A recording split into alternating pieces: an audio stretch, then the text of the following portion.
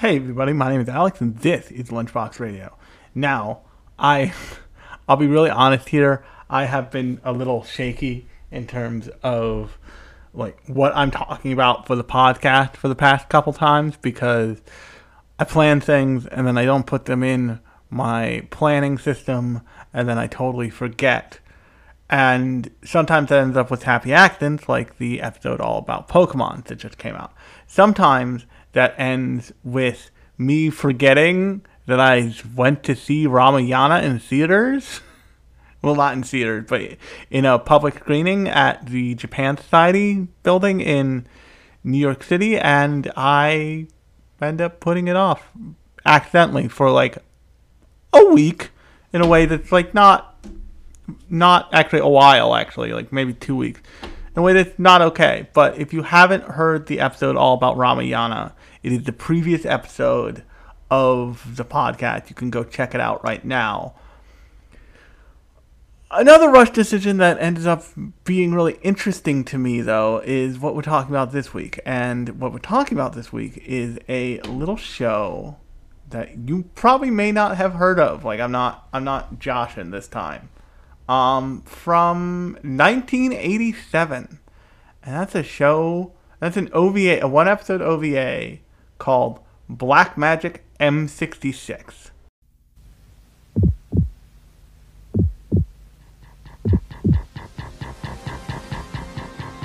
When Sybil, an investigative reporter, intercepts an emergency military transmission, she has to deal with the deadliest killing machines ever made.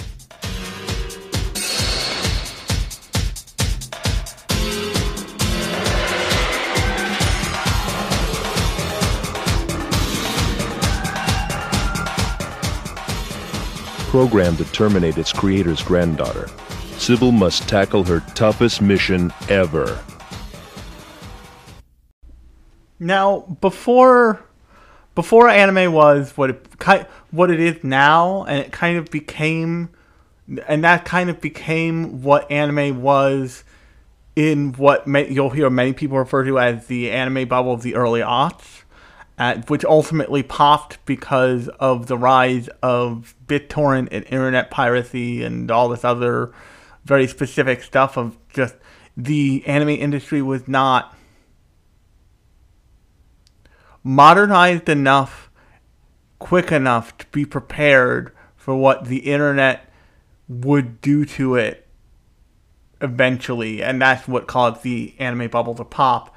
But what anime became in that time period, because it got so popular globally, was something very different than what it was before that time period. And there are still shades of that. One of the reasons why a lot of people really love Cyberpunk Edgerunners is because it's a real nod to what anime was before it kind of had the edges sanded off. Both necessarily and not, and both intentionally and not. The vibe, if you will, that anime had before the 2000s was much grittier, much more male-centric, and much more violent. And by male-centric, I mean, like, we're gonna get some boobs on screen. Don't you worry about that, young man. Like, we're gonna do right by you. And it also reflected a real something that I last talked about in Abanabashi, but doesn't much come up, at least in like a Western anime centric podcast, and that is a kind of like otaku obsession that we don't often think about in America a lot, but is really a real thing. And that is the kind of like America fuck yeah obsession that some otakus have had throughout over the years. If you want a great hilarious take on this, you can go watch, I forget what episode of Abanabashi it is, but I posted a clip from it on Instagram, and it went nuclear basically, of like over the course of a day, because people were like, "What the fuck is this thing?" I've never seen this before. Like, this is like anime intentionally doing a send up of like American culture in a real way. And that particular episode of Abenobashi is that whole thing. Like, that's the whole deal. It is a send up of American culture in some really weird, minute, detailed ways, and also in like broad strokes. Like later on in that episode, they like essentially have a snakes on a plane plus Die Hard scenario, which is wild. But it oftentimes what we forget is that lots of anime was really nerd focused via the way of America and the military, and like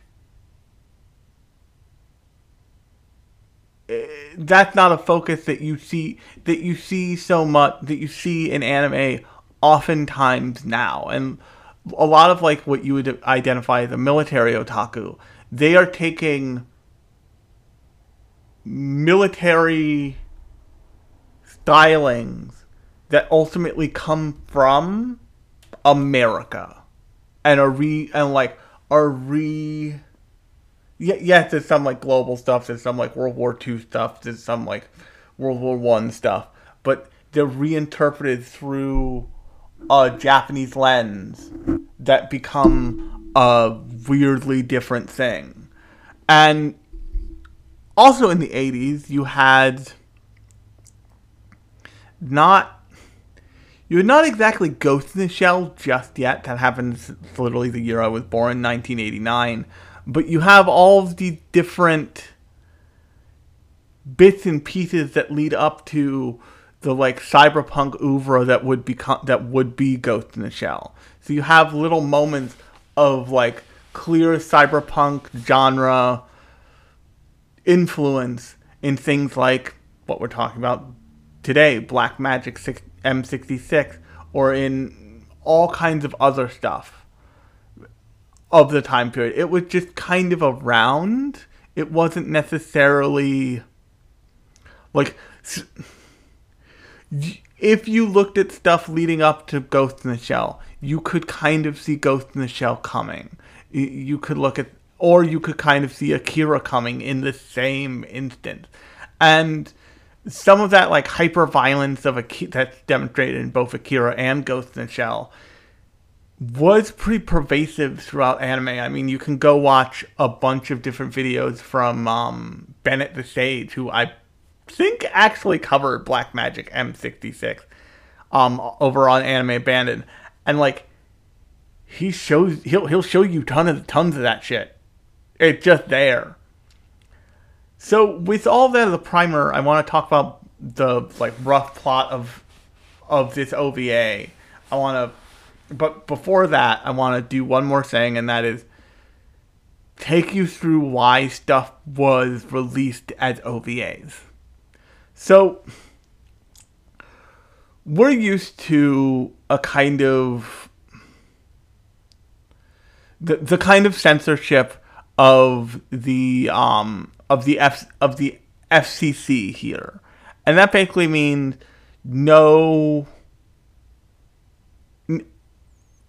only a certain amount of excessive violence and only a certain amount of full female, but bottom half male. Very clear point here. Nudity on screen. Also, just no sex. Just no. You have to be very careful about how you demonstrate sex on television. All around the world, that's different. There are like French TV is way looser with it, but Japanese TV in particular is way more. Not even Japanese TV. Japanese recorded video is way more constrained in its censorship laws than many other places in the world. For example, if you are watching Japanese porn, they censor all genitalia. Just the way it is across porn at all times. You can a great I forget I'll put the link I'll put a link in the description of this podcast to the actual series. I haven't finished it yet. I think I'm not sure I talked about it even. I think I may have talked about it with Danny on this podcast, with my cousin Danny, about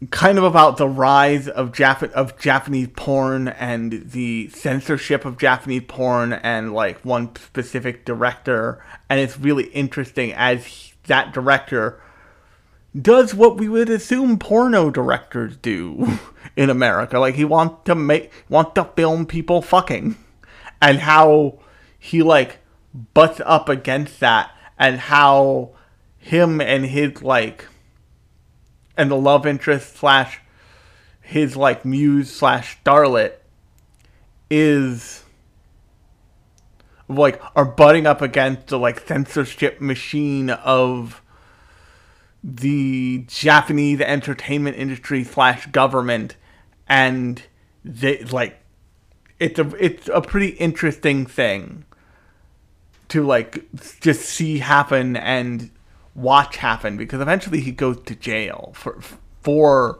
essentially violating censorship laws. He goes to jail a couple times. I think in a couple different countries actually. But basically the censorship rules are way different in Japan.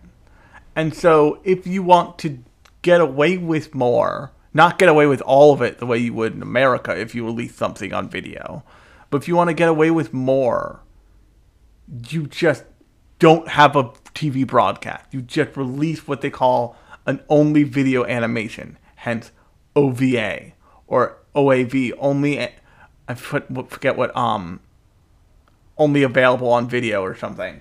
But an OVA, an only video animation, means that it went straight to tape or straight to DVD. And that means there's no broadcast, and that means that they can get away with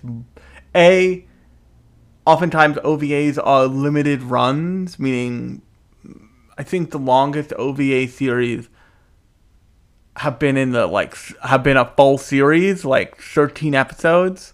And you can look at things like I think Goku-sen its original run was an OVA. I think it got another series later. Tenchi Muyo originally was OVAs, and that's how they got like tits on screen in the first episode. They did those as OVAs. So the first 13 episodes of Tenchi Muyo were released direct to consumer. They weren't aired anywhere. And like I keep saying, that let them get away with things like top half female nudity, like some of the more suggestive plot lines, stuff like that. And that is the kind of space that Blackmagic M66 sits in. So the basic premise of this one episode OVA is a reporter named Civil picks up a distress call from the military in this in a future city setting, and this distress signal is this military like, hey, we fucked up and we let loose these 2 androids. And these 2 androids are M66 units. And eventually they do kill, pretty early on in the OVA, the first one. One of the 2. The second of the 2 proceeds to go on a bloody rampage throughout basically an entire city. Killing and murder, killing just, I would describe it as oodles of people in the most, laser beam from their left eye, cut this person in half, real Akira-style hyper-violence, wanton destruction bullshit. And because it's an OVA, because it's a one episode thing, you get what at the time would have been something akin to a movie budget. And I think the thing is like 45 minutes long, but let me see if I can find the runtime here. But it's the budget of it lets them do stuff you don't get to do in other ways. This is another reason why lots of things that go the OVA format go that way, is because they can do a limited run and they can do more with it. A great example of stretching your budget actually is from Studio Trigger's like first huge work, which is FLCL, which is not FLCL, which is Kill la Kill. Alliterations will get you every time. And Kill la Kill, they have a whole character who is essentially paper cutout animation, because they spent their budget other places. So they came up with this stylistic moment of this character, I forget the character's name, who is an absolute nightmare, but is basically like a paper cutout being moved across the screen. For lack of a better term. For lack of a better visual explanation. And it strikes you as funny. It fits in with the overall feeling of the show. It's not doesn't stand out too much. But if you know what's happening, you know what they're doing there. Here, there is no such compulsion to have to do that. They're pouring money and talent and time into I just looked up. It's one 48-minute episode. So you get these great moments of animation and these great cuts that you wouldn't necessarily get in other... If this had gone a different way. If this had been stretched out to 3 episodes, maybe. If they had made a whole series of this, if they made a whole 12-episode order of this, you wouldn't get something that looks like this. Especially in the time period when this was coming out. This was... I think this predates Akira. I know that this definitely predates Ghost in the Shell, and I believe it also predates Akira. So, what...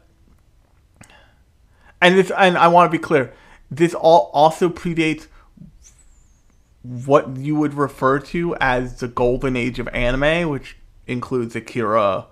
It includes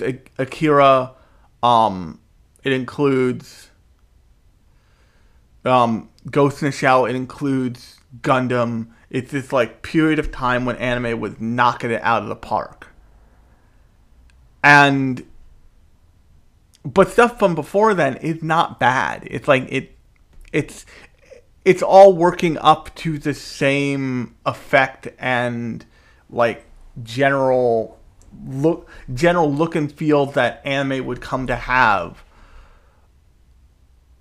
But it all still has like this OVA comes out of a universe in which most character designs would probably have seen Dirty Pair, because the main two characters, Sybil and Ferris, look like the main two characters from Dirty Pair. They just do. They're coded almost the same way, and those influences eventually play off of each other,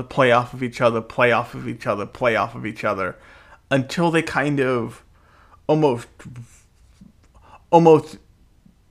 parody each other all the way up to the point of, okay, now you have a character like the Major in Ghost in the Shell, or now you have a character like the female side character from Akira, or Kaneda from Akira.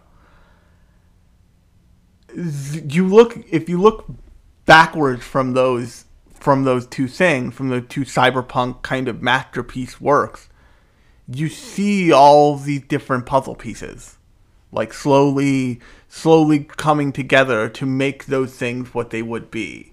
And I think that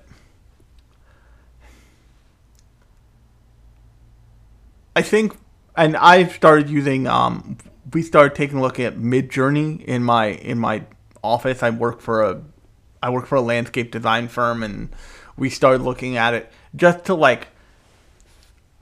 mess with it and see what like ideas we could put in and get out. We have no intention of using that artwork ever, but it's an interesting way to see something interpolated immediately and see like, oh, do we like this? Is this like a starting point? We would never use that stuff to show a client. We could do that work ourselves, but it's right there. And so I've been messing with it for like maybe about 2 days now. And even I can see when I throw something in, like I threw in an insane query, an insane request of it. I said, okay, show me a Gundam made of cherry blossom petals. And it did a pretty okay job. But in like the like mechanical design of what it was doing as a giant robot, because it knew enough not straight up give me a Gundam. It like gave me a giant robot, but like the chest design of the robot, parts of it felt like it was taking pieces off of the Bumblebee head design from the Michael Bay Transformers movie, doing some like computer filtering and sticking it onto the side and making that a peck, because I could clearly see like, oh, this is the camera lens of Bumblebee's eye, and then this is the full eye socket housing from what mechanically what his head was, just like ripped off of him and slapped onto this thing. And that's really interesting, but it's not the things that all of the AIs that you're seeing all over the internet and all over the media right now, because there's a genuine gold rush and like Cold War scenario happening with AIs between tech companies now, is they are not truly interpreting what you're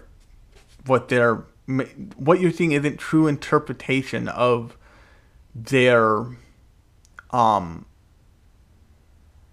your prompt. It is mixing and mashing. It is take a piece from here, take a piece from there, take a piece from here, take a piece from there.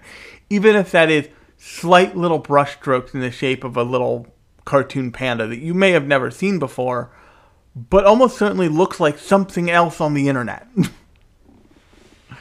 And that's why artists are suing this, but artists wouldn't sue Mamoru Oshii, the director of Ghost in the Shell, even though this came out beforehand, and you look at a character like Sybil, and then you look at a character like Motoko Kusanagi, and there's a very clear link there. Mamoru Oshii had definitely seen Black Magic M66, but he hasn't. But the Van Gogh quote is really true here. Good artists borrow, great artists steal. What Van Gogh's really talking about there is he's talking about inspiration and drawing inspiration and points of inspiration from things that came before you, from what you would call the old masters. When you compose a drawing, if you know that it will be more appealing if you use the golden ratio. So you go find the golden ratio grid and you overlay it and you put it in the background and you draw to that. That is a form of stealing. It is using that concept, but it's also a form of reinterpretation. It's using that concept to your advantage for your end piece. And that's what I think is really interesting about Black Magic M66. so clearly one of the pieces that led up to the cyberpunk moment we have all come to know. It even in its ways led up to things like Blade Runner, things like the original cyberpunk video RPG, or like tabletop RPG. It absolutely led up to things like Cyberpunk 2077. Those things do not exist without this existing first. And I don't even know if this is available anywhere. I have an old it's available on High Dive. You can that's even better. You can go if you have a High Dive subscription, and if you don't, it's like $5, and it's High Dive is packed full of really awesome shit. I have my own personal digital copy from the dark days of this, but you can go stream this on High Dive right now. It's one episode. It's 48 minutes. It's worth your time. If only it's hilarious because it's a hard R for violence and profanity. But it's an old dub, which means you get some really funny moments, like the scene where the military is like, okay, this fucking weird nightmare murder robot is loose. We need to kind of like cordon off the area where we're pretty sure it is. So like it can't kill more people than necessary because it's already killed so many soldiers at this point. The major, as he's credited in on my anime list, is like having his men set up a roadblock, and he's just kind of pissed because his men are morons. So he just like screams at one of them. He's like, "You be more prominent. I don't know. Fucking do your job." And it's just like it. So there's some like weird. This was definitely dubbed in like the late 80s, early 90s of it all. So it like you'll hear some voice actors you have definitely fucking heard before is what I will say. What's his face? Professor, I think Professor Slade is Prescott Simmons. Let's see who else Prescott Simmons has played. Prescott Simmons has been in Samurai Champloo. He has been in he's been in Ghost in the Shell. He's been in Ghost in the Shell Complex Second Gig. He's been in other shit. He'd been in Cyborg 009, the Cyborg Soldier. He was in the Big O. Oh God, I need to get to who the hell he was, because he's also been in Akira. That just showed up. Which Akira came after, and this is a good point here.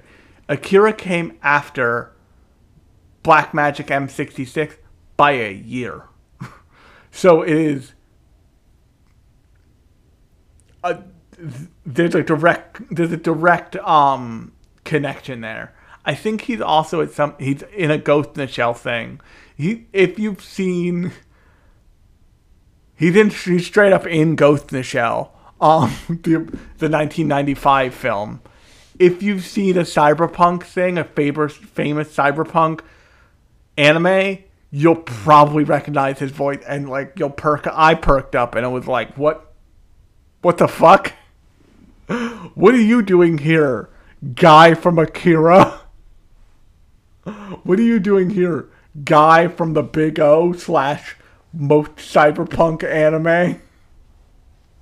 So they're like, but like the thing to know there is,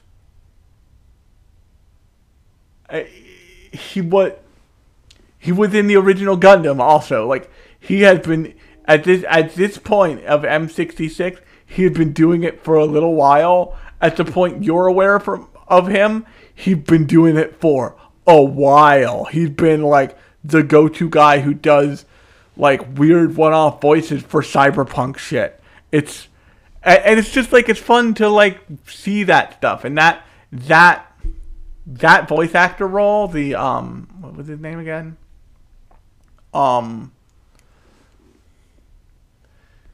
Prescott Simon, or Simon Prescott, demonstrates what I'm talking about here. It demonstrates that M66 is clearly a building block to Akira, and then to Ghost in the Shell, and then to Standalone Complex, and then that branches out to things like all the other cyberpunk media that you're probably familiar with. And I know it can be kind of a drag sometimes to go watch this shit, to like go put up with this shit. But on some level, this is the reason you do it. You do it because when you go back and watch something like Akira again, or you go back and you watch Ghost in the Shell again, or even you watch something like Cyberpunk Edgerunner, you'll have more of an appreciation for it because you'll be like, oh, that little piece of mechanical design feels like the M66 android from Blackmagic. Like, if you look at the M66 android here, you see what starts to almost be Lucy's mechanical design in her character design from what's it called? From Studio Trigger in Cyberpunk Edgerunner. You see this kind of androgynous design that is in something like Ghost in the Shell. You see like I said, in Sybil's design, you see reflections of Dirty Pair in both Sybil and Ferris. But you also see what would become the female supporting character in Akira. You see moments of the Major in Sybil that would become Motoko Kusanagi. Like Motoko Kusanagi, bad bitch, military hardware wielding, kick-ass, full-body cyborg murder queen is very much a trope that had existed before you get to Ghost in the Shell. But then, if you want to like ride this train all the way to the end, you can take the character type of Motoko, and you can see that reflected and reinterpreted, and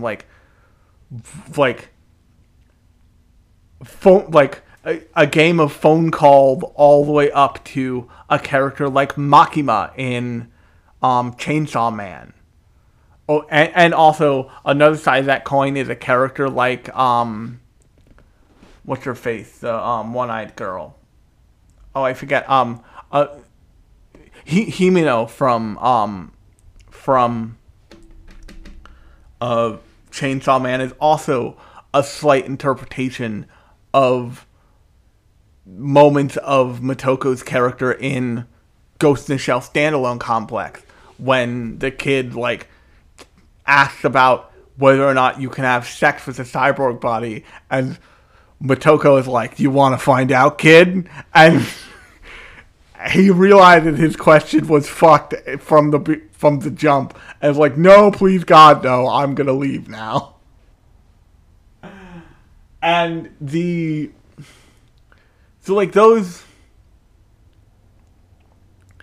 shows, when they came out, like these like weird one-off things, came out not necessarily in piles, but close enough to in piles that they can be easy to miss. And it, as with any media, and I'm just as guilty of this as the next guy, you don't always want to go looking back at this type of stuff. Like, it's stunning to me and I don't know what this means about the new Trigun because I haven't kept up with it. I'll probably try and catch up with it maybe when it's finished, because I have a feeling the way I'm going to make it through that thing is I'm just going to have to shotgun it.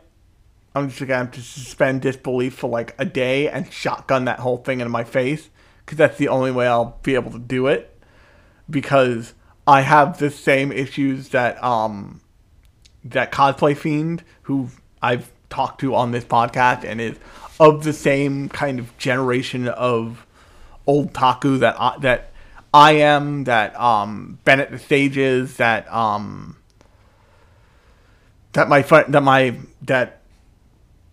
podcasting friend Slate is, and that we grew up on old school Trigun. New school Trigun is its own thing, but not quite.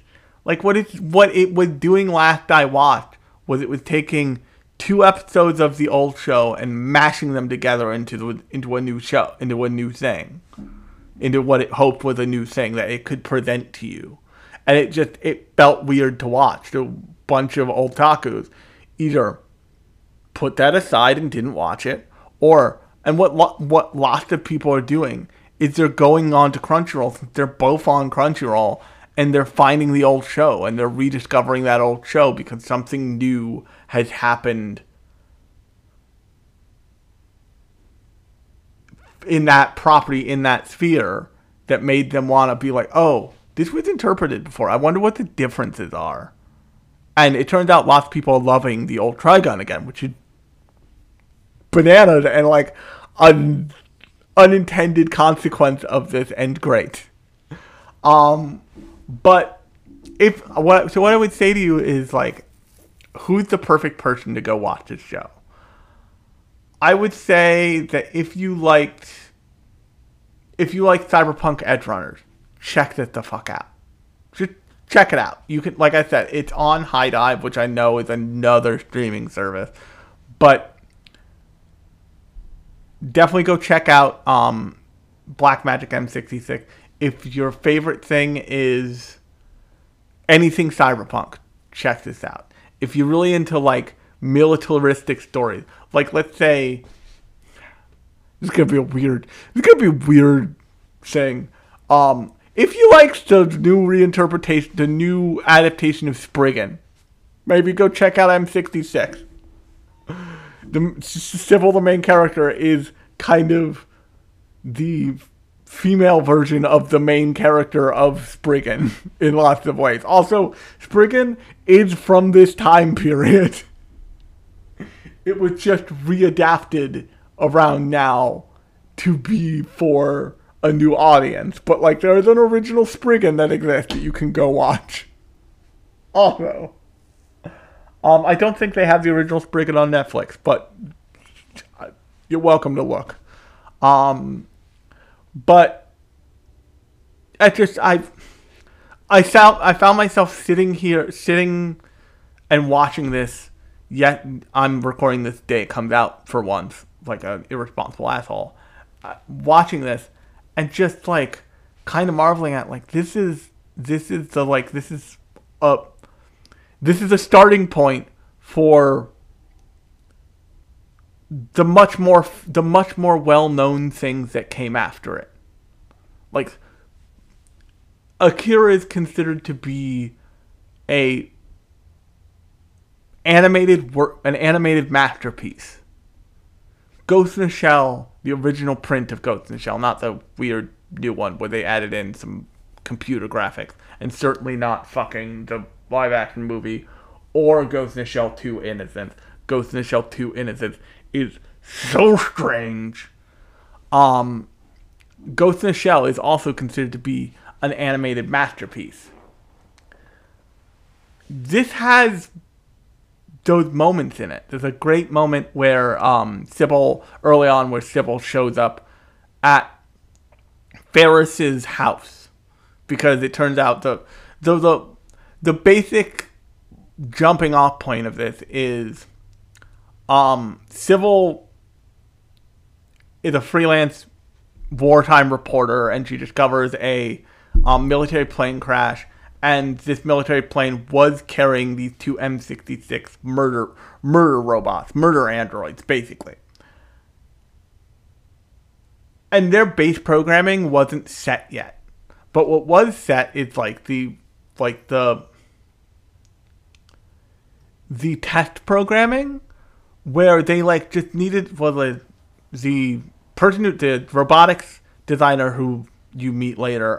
His name is Professor Matthew. Professor Matthew needed like a person to throw into the like programming to like just have a target. And like a fucking idiot, he throws in his granddaughter who lives with him, Ferris. And so these things are on the loose, and they're intended to be like out there killing terrorists, but they are targeting essentially a teenage girl. And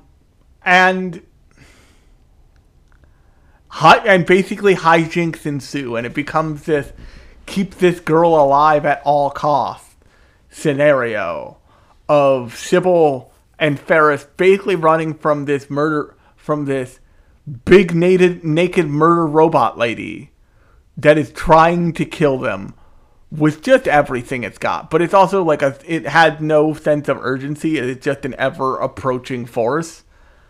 And the military following closely behind, trying not to die and trying to fucking murder this robot. If that sounds like a good zany time to you, like definitely go check this out. Once again, it's on High Dive. But in High Dive, I think it's like $5 a month. And once you have a High Dive subscription, I highly recommend. Even though their app is not the best, even though it's a struggle to deal with, even if it makes you log in every 5 seconds, High Dive has some great shit on it, y'all. If you want to go on a magical journey through retro anime, the two services I would recommend are first Retro Crush, which is free. Well, it's got a free tier that commercial supported, kind of like old Hulu used to be. Or even like an all retro anime YouTube, essentially.